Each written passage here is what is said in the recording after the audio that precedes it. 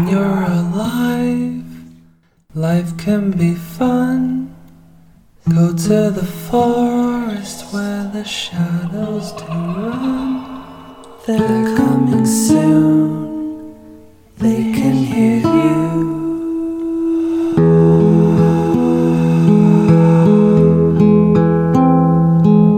Story time. Come inside. Donna Carey tells the story.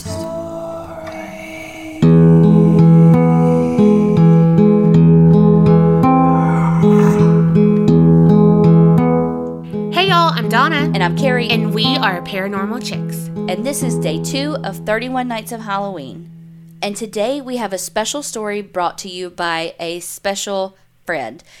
Ed Webb wrote this story, and it is creepy and fabulous. Some of y'all might know him because he is a regular at all of the watch parties that we do on Sundays. He is a fellow creepster, and he has sent in 2 really good sinister sighting stories. So when he said that he had written one that was fictional, so he couldn't send it in, we were like, we have the perfect platform for it for 31 Nights of Halloween.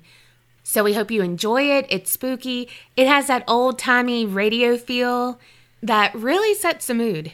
So sit back and enjoy it and creep it real And don't get scared.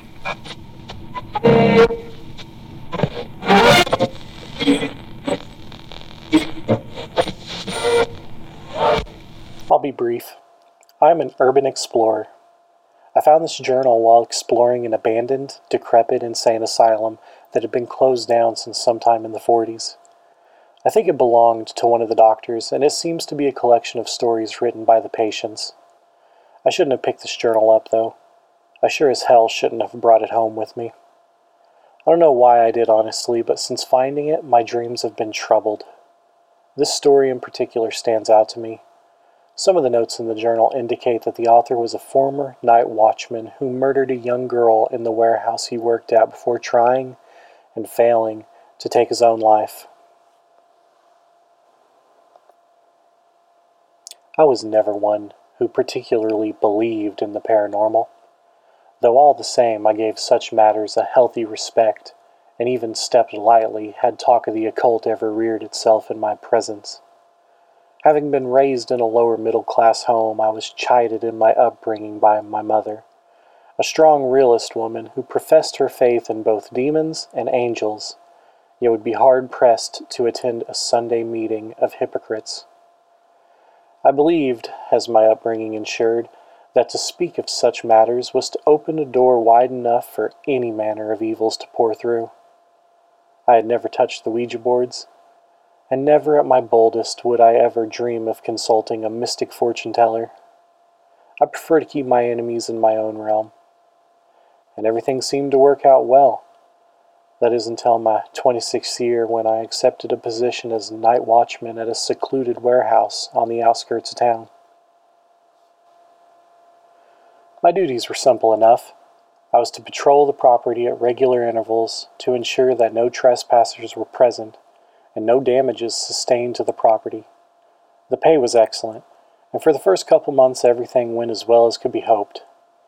It was not until my 3rd month on the job that the event took place. I was enjoying a pipe of robust tobacco and reading a detective novel to while away the time between patrols. I dog-eared the book for later and leaned back in my chair, tipping the seat onto its back legs. In the back of my head I could hear my moral upbringing telling me that to sit like that was a sign of a disrespectful slob. No sooner had I stifled my thoughts than I had heard a shrill scream from outside the office. My blood ran cold. I toppled back in the chair in a fashion one could call comical. I should have been embarrassed, but the sound of the shriek stuck in my ears, and for a moment I could not move, let alone worry about my pride. Scrambling to my feet, I drew my sidearm from its heavy leather holster on my hip. I gripped it tightly in one hand while raising the lantern with the other.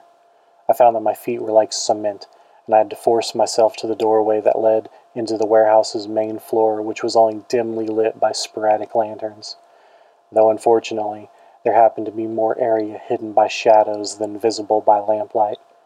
I peered for a moment into the room, straining to hear something, anything, through the silence of the warehouse and the beating of my own heart.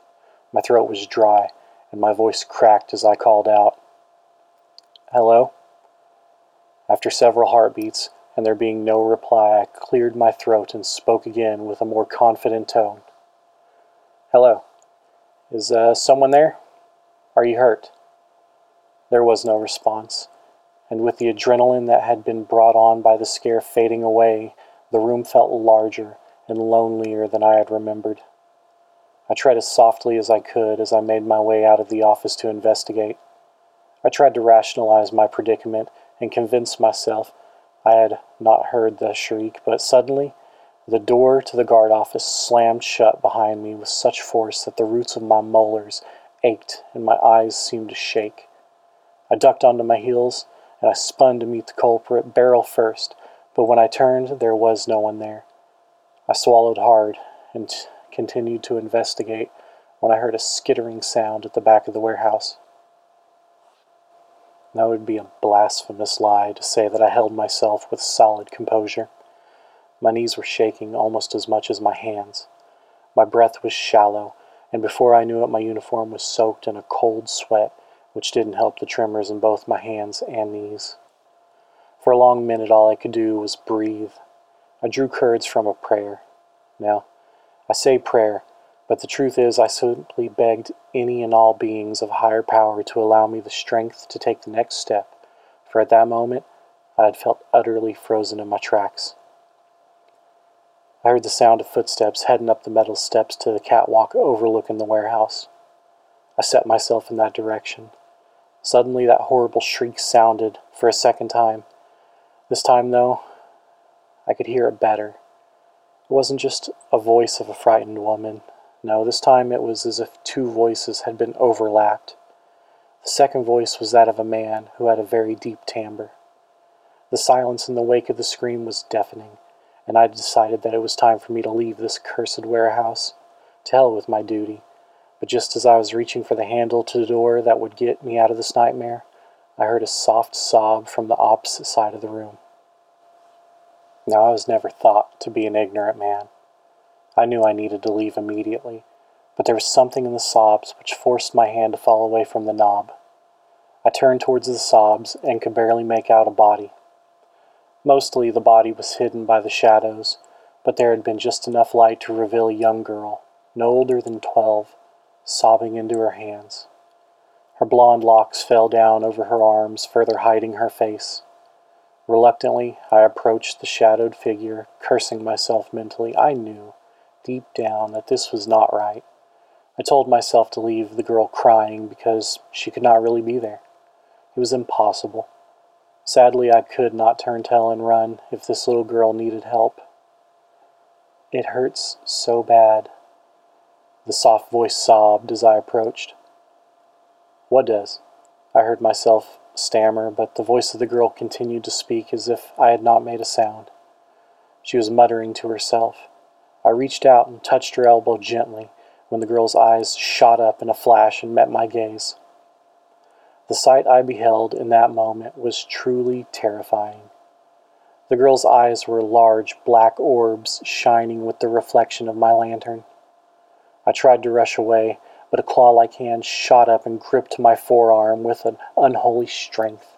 I think I screamed. No, it's a fib. I know I screamed. I struggled in vain to get away, while the evil creature rose calmly to her feet.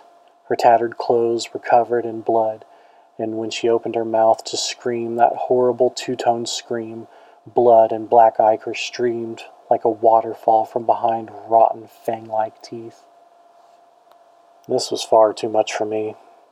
I summoned all of my courage and all of my strength, and I raised my pistol in the air and brought the butt of the heavy revolver down on the demon's skull. This caused the thing's grip to loosen slightly, and I sprinted to the door. I gripped the brass knob and twisted it, but it would not open. I jerked with the door with all my weight, and there was no give. I looked back at the room in time to see the thing bend forward on its knees. There was a sickening sound of kneecaps snapping and ligaments tearing. The demon now stood on all fours like a bull preparing to charge. As if it would not get any more grotesque, the demon flung its head backwards with such force that the flesh of what was its throat ripped open. Blood erupted from the new tear, coating me in an oily red fluid that seemed to burn any exposed skin it came in contact with. The creature snapped its head forward once again and began cackling. I ran. I ran as fast as my piss-soaked legs would carry me, and without thinking I reached the steps to the catwalk and ran up them quickly 2 at a time. The demon leapt upward, and upon my reaching the top, the demon landed in the center of the catwalk. Now at this point, I was through. I raised the pistol to the demon and I began shooting my heavy slugs into the creature's face.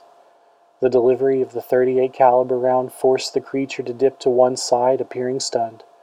I seized the opportunity, I ran to the nearest window, and I threw myself out.